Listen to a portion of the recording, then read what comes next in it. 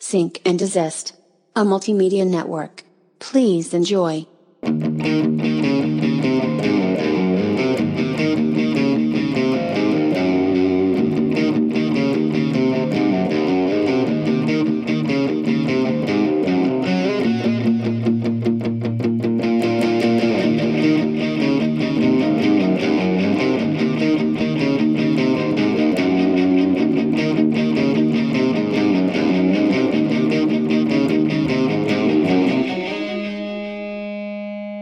We are on episode 74 now. We are almost 3/4 of the way to 100. When we get to the 80s, I'll be able to tell you what movie came out this year of the episode.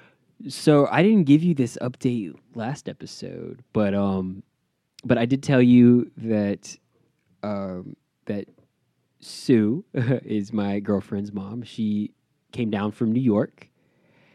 And she actually gave us an iMac. I knew that part. Oh, did I tell you that You before? told us and all of us. Okay, I did. So I did. But Tell I know you're working on some stuff for an upcoming project. I am. And actually, I'm kind of experimenting with editing videos now on that I because thought you were going to say it was snuff before films. I was just reading about snuff films too, so it's funny you bring that up. But Coming to the dark side. yeah, I blame you for all that dark web stuff you've shown me. FBI, are you listening right now? As long as someone's listening. I feel so alone sometimes. So hello. But I'm experimenting with video editing because, as you know, I've been doing a lot of phone. There's like an app that I use that's basically like iMovie, but it's like a limited kind of version of it. So you can cut clips and then put audio on it and text and all that stuff. So I've been with some of my promo videos, advertising my music. I've used that. So until now, which I don't have to use I may still use the phone app to edit videos, but now that I have the Mac, I'm going to really start experimenting with Photoshop and iMovie and things like that. So I might kind of dip my hands a little bit into what you do. Now I don't necessarily have the desire to become a director by any means, but doing more promotional and marketing is more where my passion is at. Starting that YouTube channel. The YouTube channel might be next, actually, because I was actually looking at where the computer is set up in this room. Oh, shit, this is and it looks, like it actually looks really good. Like it, I don't know. At the very least, I want to start doing live videos, maybe vlogging and talking about movies and stuff like that. So, yeah. Which I think you've dabbled in that idea as well. You've got the room for it too. Like you got the action figures, or not the pops all set up. You have to showcase that behind you if you're doing a vlog channel. Yeah, but yeah, I've dabbled with like I said last week. I've been just trying to figure out what the next thing that I'm going to pour like my creativity into. Like I've thought about like a YouTube channel, but I don't want to be like a YouTuber. Like I just want to, like I don't know what, but I kind of just see like a set, like I'm about to like a C-stand and a acoustic sound blanket. I might have a little set. We'll see. But yeah, I just want to, like, I even texted you, like, a few days ago, like, it needs to be a sad summer. Because, like I said last week, we haven't done a Singing Assist video since the Sync Up With Us video. And, like, that was even after, like, it's been over a year since we've done, like, a sad vlog. And, like, I don't want to do, like, a sad vlog because, like, I think you see, like, my style in, like, documentaries. So, like, maybe something like that more I would love to see, like, when you are doing like if you are doing short films, you can have those behind the scenes kind of videos on your own channel. Unless you don't want it to be separate from the channel. Well, I guess I would have to ask you, like, do you want a channel for your finished product, short films, any of your serious directed projects, and then have, I guess, like behind the scenes videos and more like showing the other aspects of your work on like a personal channel, or is that something that you considered? I feel like they can live on this same channel, Mhm. but like the rap music video that I did, that's on the artist's channel. But like documentary and the 2-part music video that I did for you, that's on my channel. And like, but like the behind the scenes of that rap music video is on my channel, and so I feel like they can all live on this same channel, but like if it needs to be like on their channel, like it's on your channel. Or you can utilize both. I mean, the artist can you like if you are doing music video, I've seen oftentimes there'll be like the director of a music video has like a production company, and they put their music video they directed on that channel as well as the artist putting it on theirs. So that's kind of double promotion at the same time. Mm-hmm. Because like the music video and the behind the scenes came out at the same time. Right. Yeah.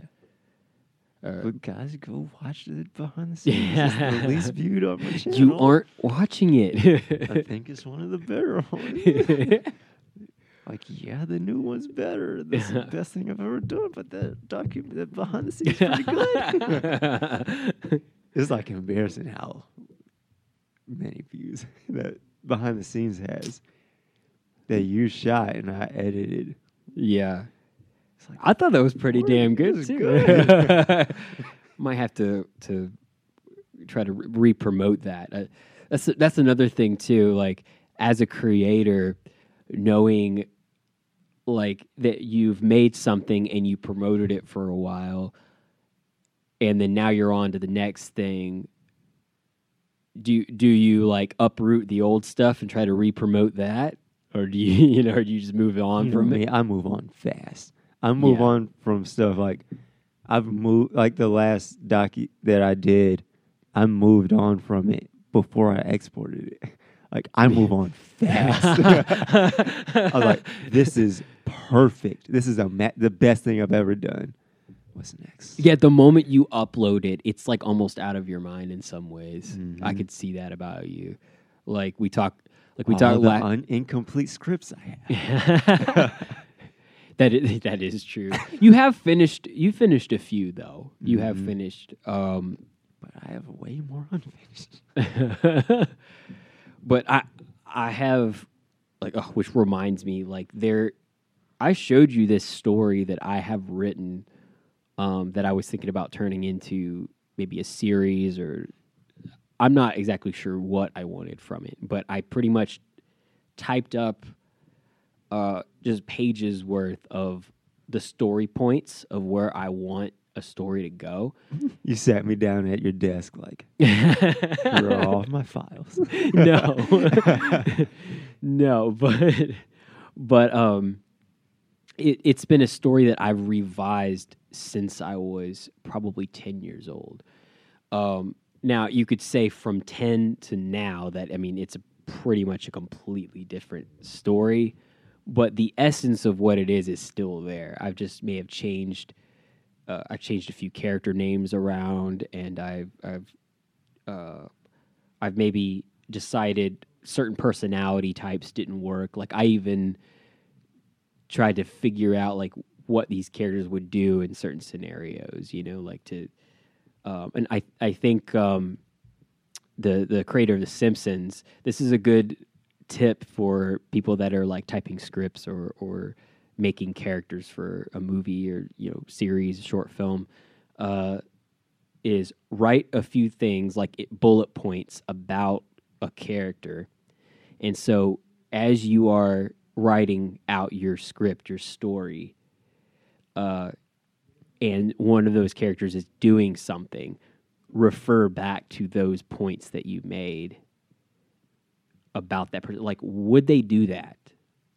Because oftentimes, like, as a story goes on forever, like some of these series that have like hundreds of episodes, it loses consistency because like the writer started taking a character down a direction that now if it makes sense, Some could say Danny from Game of Thrones. Game of Thrones is a good Even example. though all the signs were there. Right, it's like you compare, the character from like season 1 and then season 8. It's like it's almost like they ignored, the past. So it's kind of like, would they really make that decision? Now, unless it deems that, whereas you have to leave room for characters to grow, but this is more about the essence of a character. It's like you write these things down that these are the unchanging things about this character. The scenarios could kind of push certain personalities like out of the box, like because I'm typically a more introverted person, but in certain scenarios I could be more outgoing because I have to, and so you do have to think the environment can change a character in how they would normally react to something, but it's the essence of the character that you have to remain intact because people are going to notice that stuff where it's like, well, this character is typically courageous, but for some reason this just doesn't line up. Like this person is cowering in a scenario where normally they would, rise up, to face that scenario. But again, it could be a scenario thing like where characters can change down the line. But consistency is key. That's when it comes to writing, which, yeah, after talking about this, now I want to go write a script or something. I was just yesterday watching on Vanity Fair's YouTube channel. They had Emily, I forget her name. She's a screenwriter. She wrote like Pacific Rim. She's writing Jurassic World 3. And it was just an experiment. It was like 26 minutes long. But it was just like a studio sends her an email like, these are the points you have to get hit in the first draft. And they give her 7 minutes to write the first draft of a scene. And then she sends it. They give her notes, like change this, add this. And then it's just that cycle of writing drafts. And like every segment would get shorter. Like she started with 7, then 5, 2, and like stuff like that. And then like it's a really good experience. Like anyone that wants to watch, learn how to write, I'd watch that because like that's where I am right now. It's just like writing because I'm focusing more so on film than like other channels of the medium. Like I've never felt like writing was my strong suit. Like I can come up with a story, but like writing is so hard, Especially dialogue. Yeah. Yeah, and like being a director, writing a script, they're two different languages. Like you can't describe the scene. Yeah, that's the director's job. But in some ways, you have the upper hand in that because if you are writing and directing something, that is all your baby. That is completely your baby, and like you have to think in terms of like you're playing God basically, and it's like, okay, I'm going to create this person, and it's like, here's the beginning, here's when they're born, how they're born, whatever, and here's how they die. This is, so the A to Z, and it's just filling in all those events. You decide like, what is this person like, and then how do they change if they do change, or do they die? Do they die like, with that same person? They take it to the grave, like who they are, their morals, their values, what they are. They take it to the grave, or do they before they die, are they a changed person? You know, so it's kind of like just filling in. Here's A to Z, and then filling in those gaps. Since we're talking about like storytelling and everything, like, and you want to get into like video editing and everything, like, I think I've told you this before, but like the way I got into like actually doing filmmaking, because I've always wanted to be a filmmaker. Like, I am one of those kids that saw Jurassic Park and E.T. and Jaws and wanted to make movies, and also like Friday and Selena. Selena's good, especially. Yeah. But like I've always put like the cart before the horse in a way where I got into photography by editing photos, and I got into filming by editing music videos. Where like back in the day, like a lot of you probably listening to this probably won't know what we're talking about, but there's this software called LimeWire. I used LimeWire, yes. Yeah. I would just take songs that didn't have music videos, and I would go on LimeWire and take music videos from the same artist or just like movies or anything else, and I'd make my own music videos to songs that don't have music videos. Right. And that's how I got into like creating a story. Like I would take like 5 very different music videos and scenes from a movie or whatever, and I would make my own story to service the song. So that's how I got into filmmaking. Like that was my door, my way in, my foot in the door, by like reverse engineering kind of, and like working on pacing and story, on crafting a story, and everything like that. Like I got so good that like it looked like the actual music video to the song, to where like even like if it's a performance shot, it looks like they're actually mouthing the lyrics of the song when it's a completely different song. That's awesome. Yeah, and then like I used to do like I haven't done it in a while, but like trailers, yes, to movies that don't exist. Right. Yeah. Yeah, I think see, you, since early on you've had the passion to be a filmmaker. I don't necessarily share that, although I am a huge movie buff, as you know. So that's where we really bonded, you know. On a movie podcast. Right. But like my passion lies more in the promotion and marketing side of things, which is really weird because I hate sales.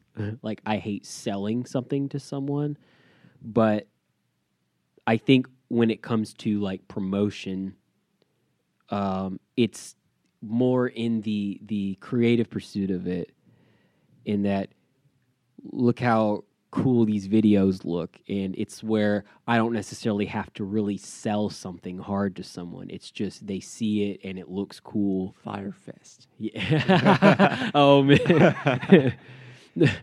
Yeah, the marketing for that. Hey, the marketing was great for that because people showed up, but nothing was happening.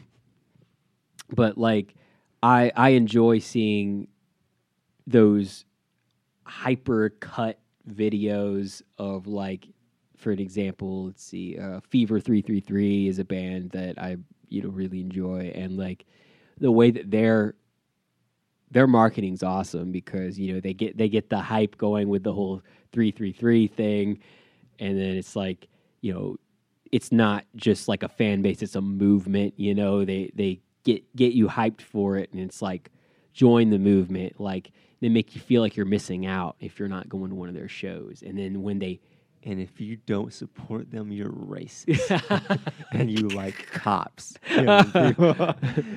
But I've been attracted to their project because of the bands that they were in before this band. Stevis is part of the Chariot when they were around. They're an Atlanta-based hardcore band. Jason, the singer, was in Let Live, and the drummer was in Night Verses. So Versus who? Yeah, right. Night versus day. Uh, but so I was already hyped for that. But what I love is when I would see their videos, it would just be footage of their live performances. And anyone that knows anything about this band knows that they go ham, like, jumping on top of things and like doing things that humans shouldn't be doing to their bodies on stage, like just throwing themselves. But the way those videos are cut and it's like black and white, and I'm attracted to like those kind of aesthetics. It's like, Of course, like you guys, if you follow Brad, you wouldn't see this now, but when I met Brad, everything was in black and white. That was his aesthetic. It was, and I still think about it and think about bringing that back. I actually thought about doing an all black and white feed. But yeah, I love visuals, but I don't want to direct movies. I want to market. I want to market something I'm passionate for, and whether it's 30-second or a minute trailers of things. Basically, I love trailers. Like don't give away the whole story though. Like the Rambo, the Rambo trailer. Less is it's more. It's the beginning, middle, and end of the movie. It is. That trailer gives away everything in a minute and a half. Now it does look pretty badass, so I'm not gonna lie. Yeah, I might watch it. But it does. It gives away the whole movie. But yeah, like I'm looking forward to experimenting with some of these programs now that I'm part of the Apple family. About damn time. Now we need to get you an Apple phone. Get me a phone, yeah. We're just talking about needing a new phone a minute ago too. I certainly need one more than you do.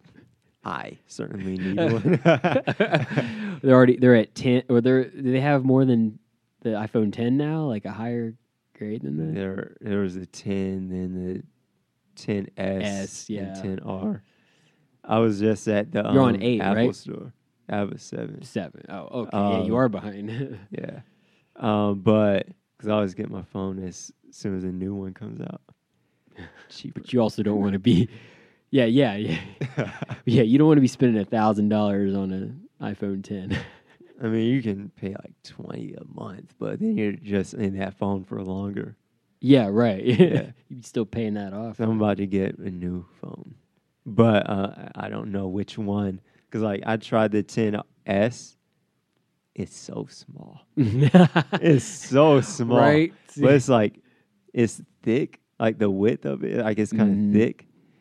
But it's so small. And then I tried the 10S Plus.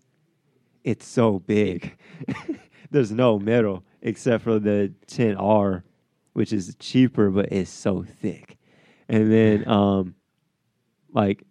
the memes were that here's the 10S, the luxury, and then here's the 10R, and I saw memes like 10.